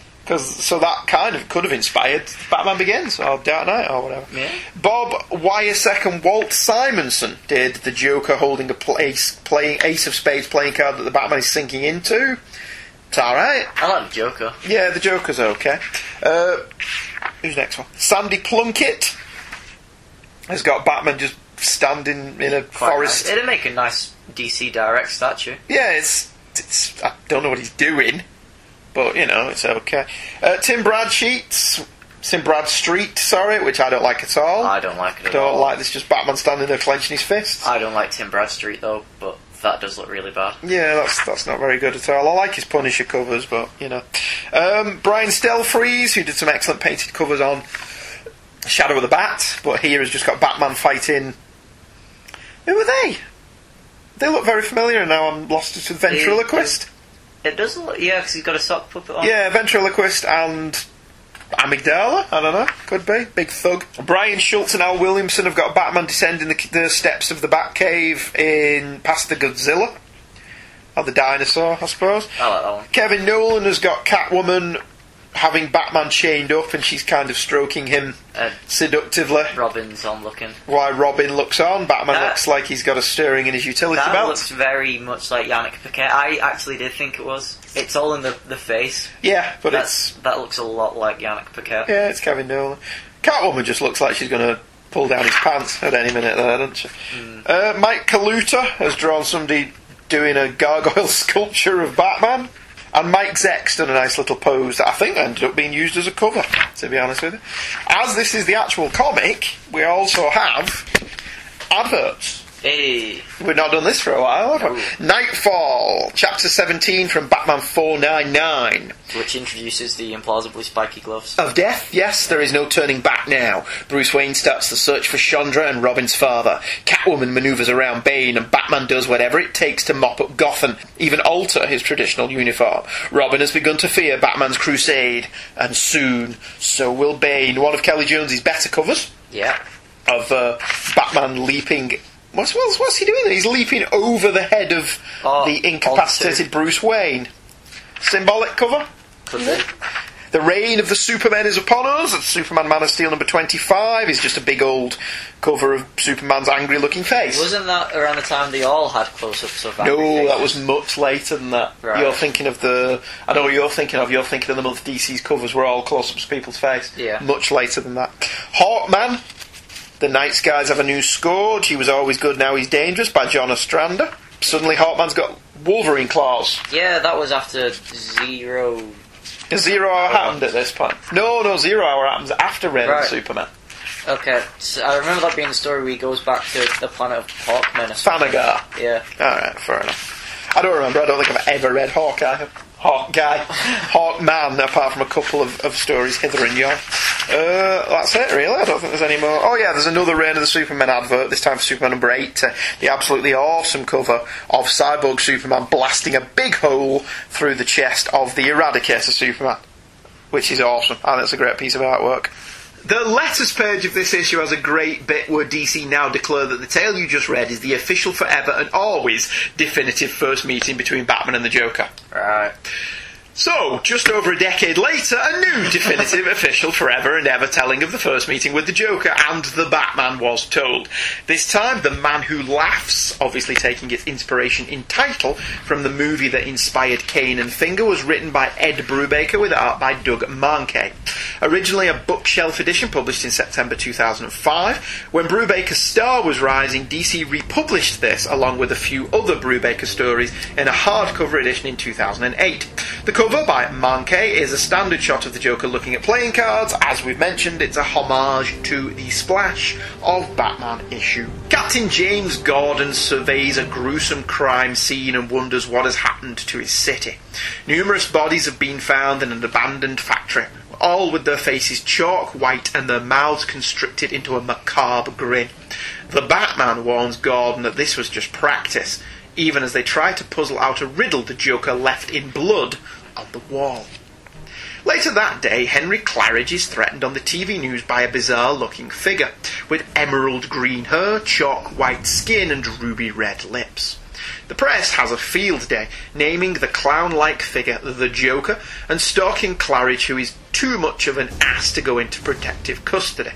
The police nevertheless have SWAT ready, but it's already too late. At the stroke of midnight, Claridge is dead, the same horrific grin on his face. The Batman realises, however, that Claridge was a diversion. The Joker's real target was Williams Medical Facility, home for the criminally insane. The Batman helps out, but wonders how many escaped whilst they watched Claridge. His answer is 16, 6 of which he manages to round up, but leaving 10 for the Joker's next trick, which turns out is a kill order on J.W. Wilde. As Bruce searches for a connection between Wilde and Claridge, Gordon moves in to protect Wilde. Bruce lets Gordon know that Claridge was killed with a slow-acting poison, so Wilde is checked, but comes up clean. As night falls, Gordon again tries to protect Wilde, but this time the Joker has a full frontal assault, using a police helicopter to announce his arrival. He can't help showing his face, though, but the Batman blows it and the Joker escapes, leaving Wilde's corpse in his wake. The Batman manages to place a tracer on the Joker, but there is no signal back at the cave, so Bruce returns to his other leads, Wilde and Claridge. Both were investors on many different boards, but one in particular stands out, the Ace Chemical Plant, where months ago Batman met the Red Hood. Coincidence? Disguised as a reporter, Bruce learns that the chemical plant is about to be shut down, but not before an employee he speaks to, whose skin has chalk white blotches, mentions that it was due to exposure to the disposal tanks. But this is nothing, Bruce learns. Another man splashed some on his arm, causing the hers, though, to turn green. Bruce leaves when Alfred contacts him, saying his signal is broadcasting. The Batman investigates, finding the tracer on the floor of the survey and planning offices. But what did the Joker want here? And are he and the Red Hood the same man? The Batman learns that sewer maps are missing, tunnels that lead the length and breadth of the city. He also tries to synthesize an antitoxin to the Joker's venom, but his thoughts are interrupted when the Joker appears on TV, saying next he will kill Judge Thomas Lake and Bruce Wayne. With the police stretched thin and Bruce wondering how the Batman can act if Bruce is under police protection, the Joker strikes. Bruce starts convulsing and journeys into the mind of a madman before Alfred can administer the antidote, and the Joker's gang opens up with a terribly subtle attack on Judge Lake and Bruce, but Bruce switches to the Batman and stops the gangbangers. His time in Madsville, however, has allowed the Batman to figure it all out. The Joker is after the water supply. The riddle was plain, once he knew what he was looking for. Isn't that the case with all riddles, once you know the answer? The Batman arrives as the Joker is about to pour his venom into the water. The Joker isn't going to comply with the Batman's demands, so the Batman blows up the viaduct. Gotham will have no water for a while, but they'll be alive to complain about it. A brief scuffle takes place where the Batman considers finishing the job and dropping the Joker into the vat of venom, but instead he settles for beating the Joker within an inch of his life.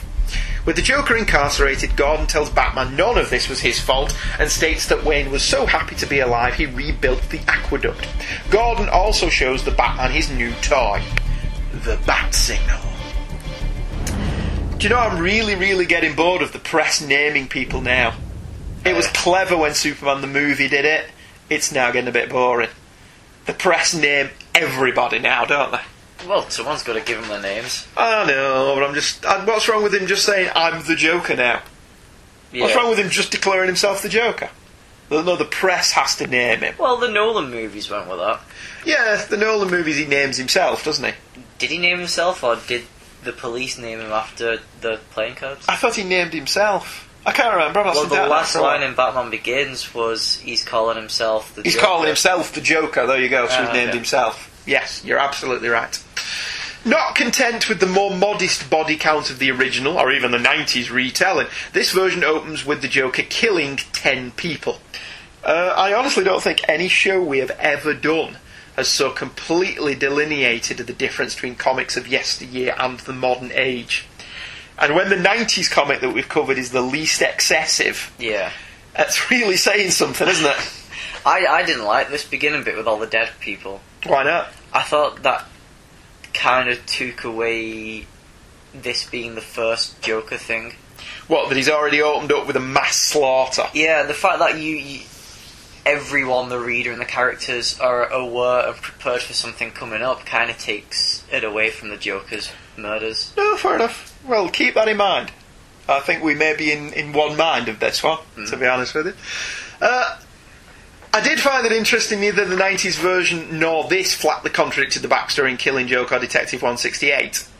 Either is still around, with both focusing on the Joker rather than the Red Hood angle. Some nice elements are added here, though. The Batman recognises that the Red Hood was different men due to the body language, which is a Killing Joke reference, isn't it? Yeah.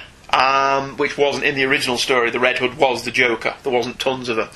And there's an interesting play on Legends of the Dark Knight where Batman recognises his voice.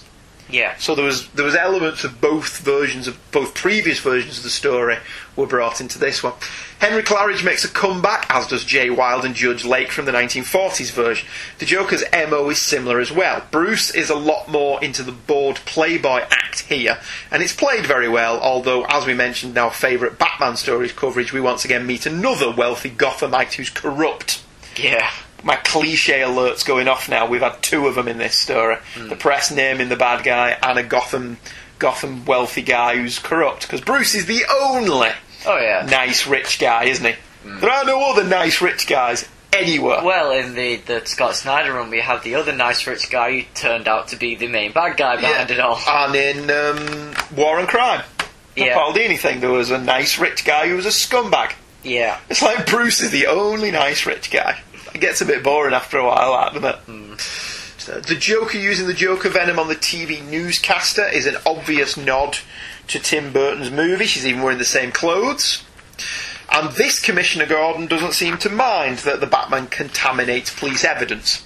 In the previous story, he just didn't know that he did it. Yeah. Whereas in this one, he actually knows that he did it, doesn't he? Because he actually says, the strange thing is, I'm glad he's been here. So, this Commissioner Gordon's well aware what Batman's up to. Maybe he's well aware that Batman's more capable as well. Yeah, well, there's also the thing, the Batman's operating very much as a legend within this story. Yeah. So Gordon doesn't even have to acknowledge his existence in the first half. And they're all working together as well. But this is blown wide open in this story, with the police and the public becoming aware of him during the course of this investigation, because he has no choice, does he?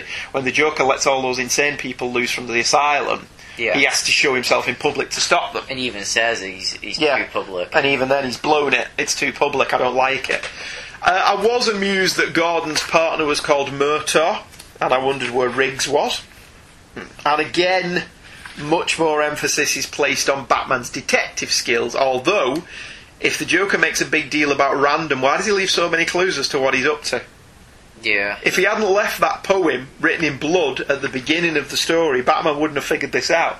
Even in he needed the insanity thing to help him piece all the clues together. Yeah. But without that big clue, the Joker would have got away with this. He's not the Riddler.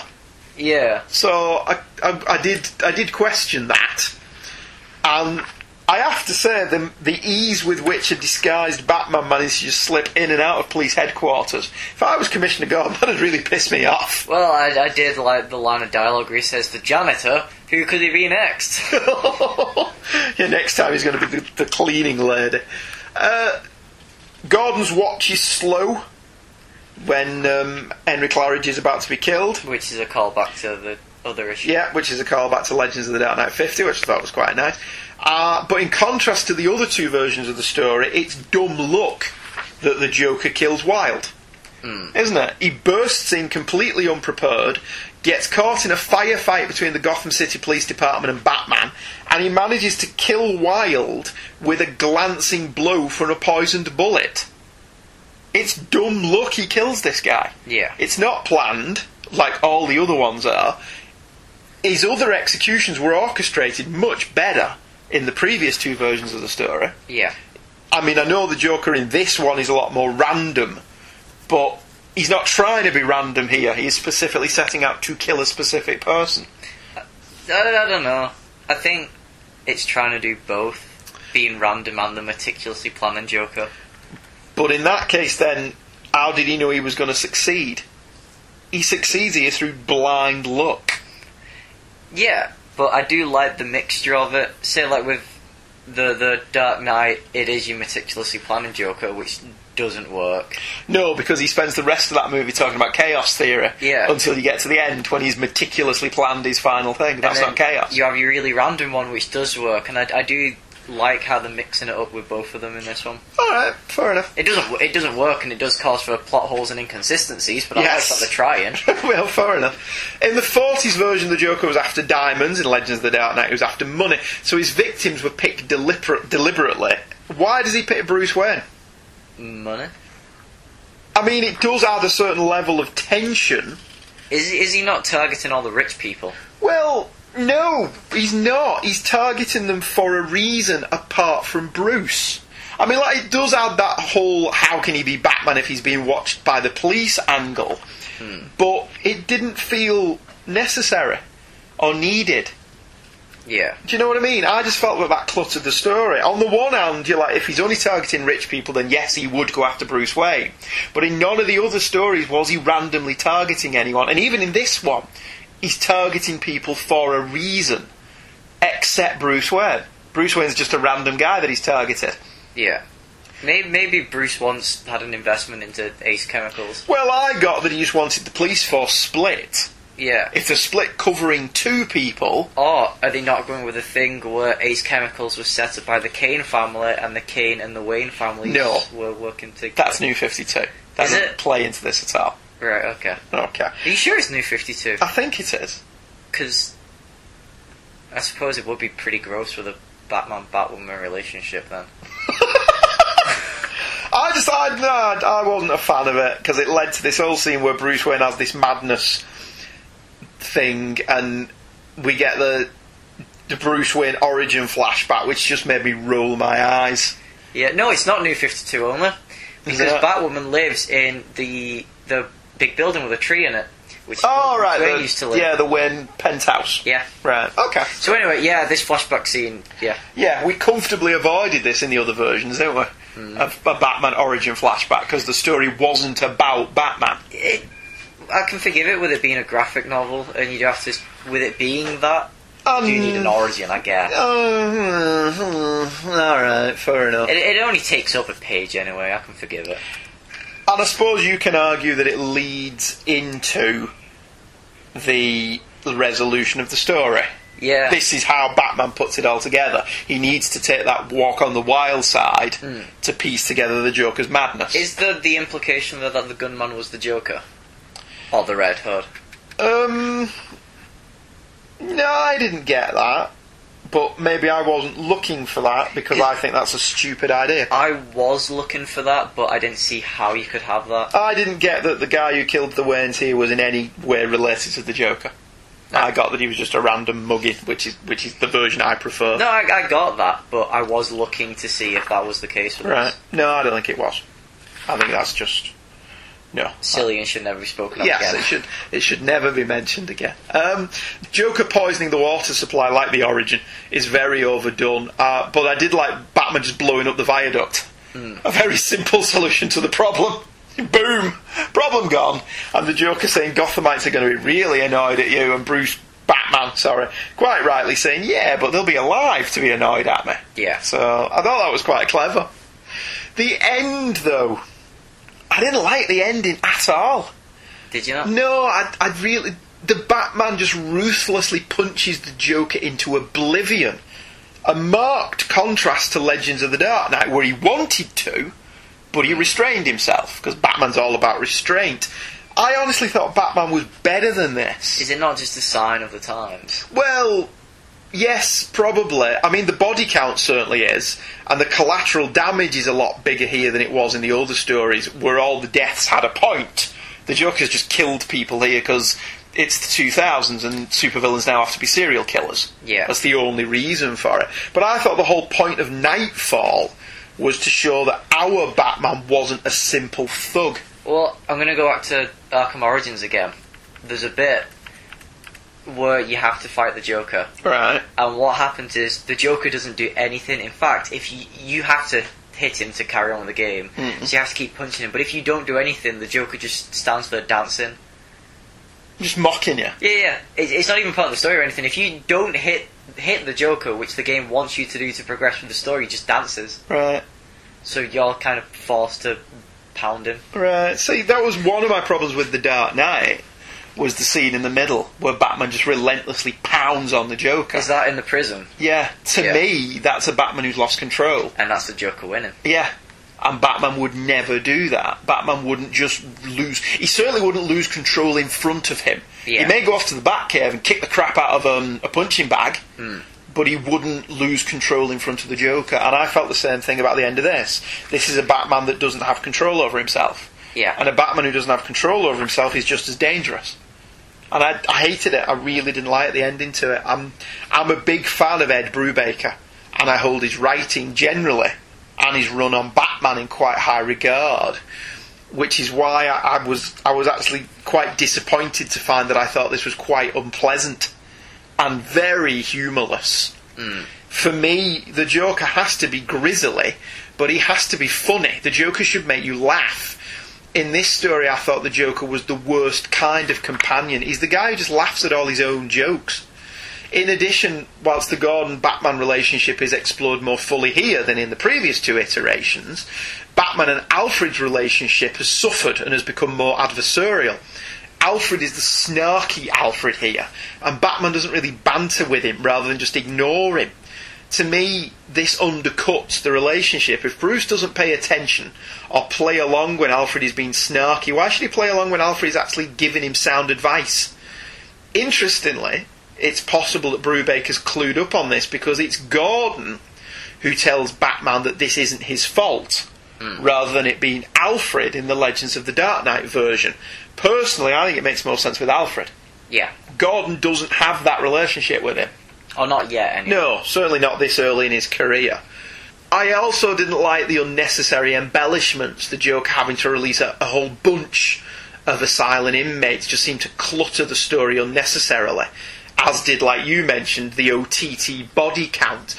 I liked the increased emphasis on deduction, and taken on its own merits, the story is structured very well, although, like I mentioned, I rolled my eyes at the obligatory origin flashback, but like you said, this may be being picked up by people who aren't as familiar with Batman comics as I am, so alright, we'll ignore that. It was 2008 anyway. So it may be appealing to people who've just watched The Dark Knight. Yeah. Because did that come out in 2008? Was that when that was released? So yeah, so it's possible it's people who've just seen that film, and the version of Batman and the Joker in this book lines up much more with the movie than previous comic book versions. Despite this story actually coming out 2 years prior. I know, but why they reprinted it probably wasn't a mistake. It wasn't coincidence, was it?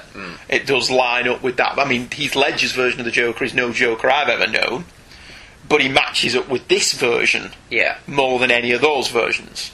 So, fair enough, alright. But it does follow the 1940s original more closely than Legend of the Dark Knight did, but it suffers from what the 1989 Batman movie suffered from, which is the compulsion to link everything together. And like I said, the ending where the Batman just kicks the living crap out of the Joker was quite distasteful, given Batman is supposed to be the thinking man's hero. It's a serviceable version of the story, if not the definitive one. With this being the definitive one or not, in the recent Death of the Family... Yes. Death of the Family. Yeah. Right. Which is my favourite Joker story ever. We should be covering it then. Because it's Snyder acknowledging that the Joker's been far too overused recently. Yeah. They do have... The whole point of it is the Joker revisits and reacts the first meeting between the two. Right. So he goes and kills the son of one of the guys he killed in the first meeting. And they go to the aqueduct, and the Joker blows it up this time to stop Batman from blowing it up. Okay. And was he not poisoning the water supply? No, Batman thought that. Right. Because what he did was he reenacted all of his crimes by killing everyone linked to the people he killed when they first met. Right. And because Batman thinks he's going to poison the water, he sends Dick to go blow it up. Right. But the Joker's already rigged it, so when Dick shows up, he blows it up then to throw Batman and Dick off. And that is very... that seems like it's retelling, or bringing in elements from The Man Who Laughs. Yeah. Whilst also getting rid of some elements to make it work for the new 52. In the same style as the original Batman issue 1. So basically he's took all of them, except Legends of the Dark Knight, 50. Yeah. He's took the 1940s one and The Man Who Laughed and took elements from both of them to work into the new 52. Yeah. So is all that stuff about killing people at midnight not in it? Yeah. No? Yes? Possibly. Kind of. They haven't been waiting around. Alright, fair enough. I need to read all that again, because I really did enjoy Death of the Family. It is really good. I didn't bother with the tie-ins. Couldn't be asked. No, you don't need them. I never read them. I don't feel like I've missed anything. They work well with Night of Owls. Yes, I think I read more of them for Night of Owls. In fact, well, the Night of Owls has this sprawling backstory that works in the tie-ins. They do have a very set timeline, because even... Yes, I know that they have a set timeline, timeline boy. Whereas the Death of the Family tie-ins, they just hinder the main story. Yeah. Right, okay. I'll need to read all the Scott Snyder stuff again, because it's really good. Well, I'm always intrigued by which stories are considered fair game for retelling and which aren't. It's like Batman's origin by Frank Miller was untouched for years, until Snyder's currently retelling it again, isn't he? Yep. But it's that 25 years after year one? Yeah. Something like that, isn't it? Whereas Superman's origin seems to be fair game for anyone with a pen. The Joker and Batman's first encounter seem to be one of those ideas people want to redo over and over, yet neither story touches upon the Red Hood aspect in any great detail, Alan Moore's The Killing Joke being one of those untouchable stories. What we have here are three completely different takes on the same idea. And what was fascinating was that they were three completely different comics. The 40s tale, like a lot of stories from that era, was an excellent idea in search of better execution. It was an enjoyable story that was a bleak pulp thriller very much of its time. Legends of the Dark Knight was a 90s do-over, more violent, but also still fun. The dialogue between Bruce and Alfred was funny, the relationships between Batman and Gordon a little lighter, and the Joker had some smart lines. Interestingly, there were no captions in Legends of the Dark Knight, O'Neill telling his tale purely through the use of dialogue. By the mid-noughties, Batman has settled into the grim, hard-boiled narration made popular by Frank Miller and Jeff Loeb, and Brubaker follows in that tradition, with most of the story being told via Bruce and Gordon's internal monologue. Not bad, but different. As to which is my personal favourite, I think I would have to go with the Legend of the Dark Knight version. Man Who Laughs has too many embellishments, too much grim and gritty, and is very humourless. Legends of the Dark Knight, by contrast, has the characters still be the characters. Batman is no less driven, the Joker no less insane, but there is a lightness of touch to O'Neill's version that makes it my preferred take. Do you have a favourite? Batman Issue 1. You like the original? I do. Why? I don't know. It's very pure in its way of telling the first encounter between them. Oh, no, alright. I wouldn't say, it's not trying to be dark or trying to be over the top, and there's no... But by the nature of when it was created, it's a lot darker than you think it's going to be. Yeah. Like those early Superman and Batman stories were, because they were pulps. So it was all gangsters and crime and guns and mobsters and stuff. Yeah. I have no problem with Batman #1. I think for its first 2/3, it's really good. It's just that bloody pixie boot kid. It's the minute Robin shows up, the story falls to bits. And it's not just because of Robin that it falls to bits. It's suddenly you've got 2 or 3 implausible things happening just in the last third of the story. In a 50s Batman story, you kind of just roll with it. Yeah. But because the first 2/3 of that story had been so well done, so well constructed and tightly plotted, the third act just kind of smacks you in the face. Wait a minute, Batman's immune to Joker venom? Why? Where did that come from? Yeah. And that just takes me out of it, which was a shame. Alright, no, fair enough, good choice. Good choice. I was very surprised. What did you think of The Man Who Laughs then? I don't know, I really liked it when I first read it. I remembered enjoying it more than when I read it this time. Yeah. I found it just too bleak and miserable. And like I said, the Joker has to be a serial killer now. Yeah. Instead of just being slightly wacky. Well, now we're in the middle of Zero Year, which has just done the Red Hood story. Has it? Yeah. Right. What they did was they did the Joker story, killed off the Joker, and then went back in time and introduced the Red Hood. Right, because we've had the Red Hoods being peppered throughout since the Zero issue, haven't we? Yeah. Right. But at no point do they ever make a link between Red Hood being the Joker, except for the beginning of Death of the Family, where he goes to Trace Chemicals and revisits it. Right. But it doesn't ever actually say, yeah, this guy here, who just fell into the vat of acid, that's going to be the Joker. Red Hood's dead. Okay, fair enough. Maybe they'll explain that later, or maybe they're just going to leave it ambiguous. No, it's all there, because at the beginning of Death of Family, he goes to Ace Chemicals and he's got Harley Quinn to dress up as the Red Hood. Right. But at the end of the Red Hood Zero Year story, they never actually say, oh, he came back to be the Joker. Right. It's just, Red Hood's dead. I wonder what's going on. Alright, fair enough. Of course, the Joker's real origin was finally told in Detective Comics issue 168. Cover dated February 1951, in a story called The Man Behind the Red Hood, which we're covering here simply because it's referenced in 2 of these retellings. Written by Bill Finger with pencils and inks by Lou Sayer and George Roussos, the story even made the cover of the comic. We dare you to accept the challenge. Can you outguess Batman and Robin and uncover the secret of the Red Hood? The cover is essentially just the same as the splash page. It's the Red Hood stood there with Batman and Robin standing around him and question marks everywhere. It's exactly the same as the splash. I prefer the splash page. I don't see any difference. Robin looks a bit more dynamic on the splash page because he's swinging in instead of just... They're not swinging on that one, they're just kind of covering their faces. Yeah, they just stood there covering their faces going, no, put it back on! And the Red Hood is just on the arms crossed. Where he's and the fact that he's wearing a gun and purple splash. suit on the cover is kind of on the nose, whereas on the splash page he's just wearing a standard blue suit. Love that he's wearing a bow tie. Yeah. Very classy villain. Also on the splash page, it's worth pointing out the cape seems like it is attached to the Red Hood. It is in the rest of the story as well, isn't it? No, he takes the hood off. Right. If you have a look on the last page, Joker takes the hood off, and the cape's still on his back. But it does have those little... It does have the little hooks. Yeah. So it don't fall off, presumably, I would have thought. The story runs thus. As a favour to the Dean of State University, the Batman starts to take a course in criminology.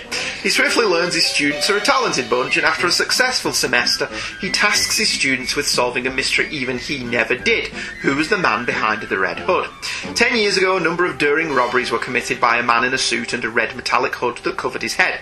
They came to an end after the Red Hood plummeted into the chemicals behind the Monarch playing card company, and as no body was ever recovered, the Batman has long wondered who he was. I was wondering why toxic chemicals were behind a playing card company, but whatever. Hearing of the reopening of the case, the Red Hood, of course, comes out of retirement and is stupid enough to leave clues behind. Batman and Robin examine these clues, but Robin screws one of them, a strand of hair, up, and it turns green. The students deduce that the hood also doubles as a gas mask and diving helmet, so the next night when the hood refuses to run through a gas chamber, Batman gets to thinking. Next time, the Batman confounds the Red Hood by blinding him, and he is revealed to be the school caretaker. He's not the real Red Hood, though. That's the guy tied up in the shed, the Joker. And thus ends this Scooby-Doo episode of Batman. It was really bad. Well, yeah, we're not giving this full coverage because, to be quite frank, it's just not very good. I didn't like this story when I read it as a kid. I still don't like it. It's dopey. But it's not the kind of dopey that's upset by the fun of other 50s Batman stories, is it? Yeah. It's just full of people spouting exposition and motivation instead of characters acting like real people. But ultimately, I don't like this because it makes no sense. I can buy that the Joker is the Red Hood, but why bother coming out of retirement just because a bunch of college kids are investigating an old cold case? How on earth did a 22-year-old school caretaker overpower the Joker? Why does the Joker not kill this kid for his effrontery? And given the Joker's personality, why is he not happy to admit he's the Red Hood? The whole point of the Joker is he wants people to know he's done this Isn't stuff. that the plot twist? The Joker says, you didn't know it was me, fooled you. And then Batman says, no, we have the last laugh because we knew all along. Yeah, that ending really pisses me off. Yeah. Because the Joker's laughing because I managed to pull one over on you, Batman and Robin, and Batman's all like, yeah, but no, but we knew it was you, like, because we found that green hair, right? So you didn't fool us at all. He is a primary school child, and but it doesn't hide the fact the Joker got away with it for 10 years, Batman, despite whether he knew it was him or not. And they would have still got away with it if not for these meddling kids and the Great Dane. Those meddling kids who seem really stupid. Now, why is his heel more imprinted than the rest? Yeah, maybe he's carrying something and leaning on his back. Maybe he's got a limp. No, he's walking backwards to fool the police. Yeah, well, my favourite was that they spotted that there was a clue with the cigarettes because the guy uses a cigarette holder because one of them was crimped. Yeah. And you're just like, oh... Well, what gave it away to me was on that panel you can see a rip in the blind. Maybe he shot through it. Is that not a bit of a giveaway? Yeah, do not mention that. We're not interested in that. Robin once again proves his uselessness. Not only contaminating evidence, which thankfully turned out alright, but also breaking his hand on the Red Hood's hood. Yeah. Kel's surprise, Robin. You punch a metal hood, you break your hand. In a story about teaching deduction. I liked this much better when it was done as an episode of Magnum P.I. All things considered, I think the original Joker from Batman #1 was much better than this. But this story would have probably benefited more from a reinvention. Yeah. Because this just makes no sense. But, you know, the sainted Alan Moore did that in Killing Joke, so no other writer is allowed to tread on that hallowed ground. All worship at Alan Moore's feet. I'd say Snyder's messed up with the Alan Moore cementing of the Red Hood. Good. About time somebody did. Yeah. About somebody time took some of Alan Moore's stuff and pissed all over it. It's a lot it's a much better Red Hood story than Killing Joke. Than Killing Joke, yeah. Alright. No one's been raped in it yet, so there's... so there's a plus point. Yeah. What did you think of that? Although I think I know the answer. The one we just did? Yeah, the Man with the Red Hood. It wasn't even laughably bad. No, it wasn't even a fun 50s Batman story. Yeah. It was just not very good. You know, your toes start hurting from all that cringing. Yeah, okay, fair enough. Next time, Dreadful Birthday Dear Joker continues as we look at 2 all-time classic stories over 3 issues. Laughing Fish, Sign of the Joker, and the Joker's 5-Way Revenge. We will also mention, briefly, the Laughing Fish episode of Batman the Animated Series. Because we watched that, we did. We did. So we'll see you next week. Thank you for joining us. Goodbye. Goodbye.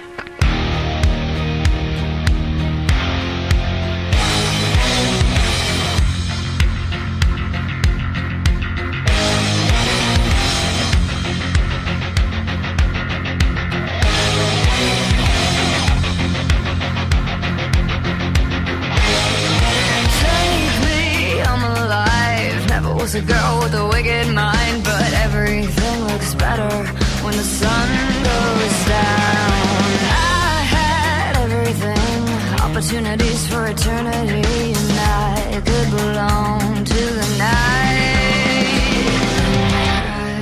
Your eyes, I can see in your eyes. You make me wanna die. I'll never be good enough. You make me wanna die, and everything you love will burn up in the light. And every time I look inside your eyes, you make me wanna die.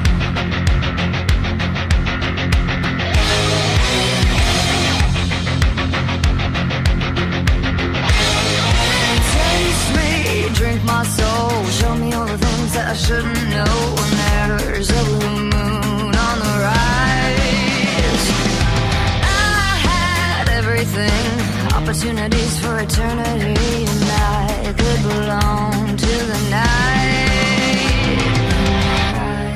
Your eyes, I can see in your eyes, everything in your eyes. Hey Kids Comics is a The Devil Will Find Work for Idle Hands to Do production. The music and sound clips used in the show are copyright their respective copyright holders and are used for review and illustrative purposes only, and no infringement is intended, so don't send your phalanx of highly paid lawyers after us, as we have no money. Certainly this show has not turned into a lucrative revenue stream, as no money is made from this either, which vexes us. The opinions of Michael and Andrew expressed in the show are the opinions of Michael and Andrew and no one else. They own them, cherish them, and look after them, but are probably not to be taken too seriously. New episodes drop every Thursday at twotruefreaks.com, and Hey Kids Comics is a part of the Two True Freaks Internet Radio Network, your one-stop shop for a plethora of truly fine shows. We can be emailed directly at heykidscomics@virginmedia.com. We can also be friended on Facebook by using Hey Kids, all one word, as the first name, and Comics as the surname. We do hope you enjoyed this episode of Hey Kids Comics.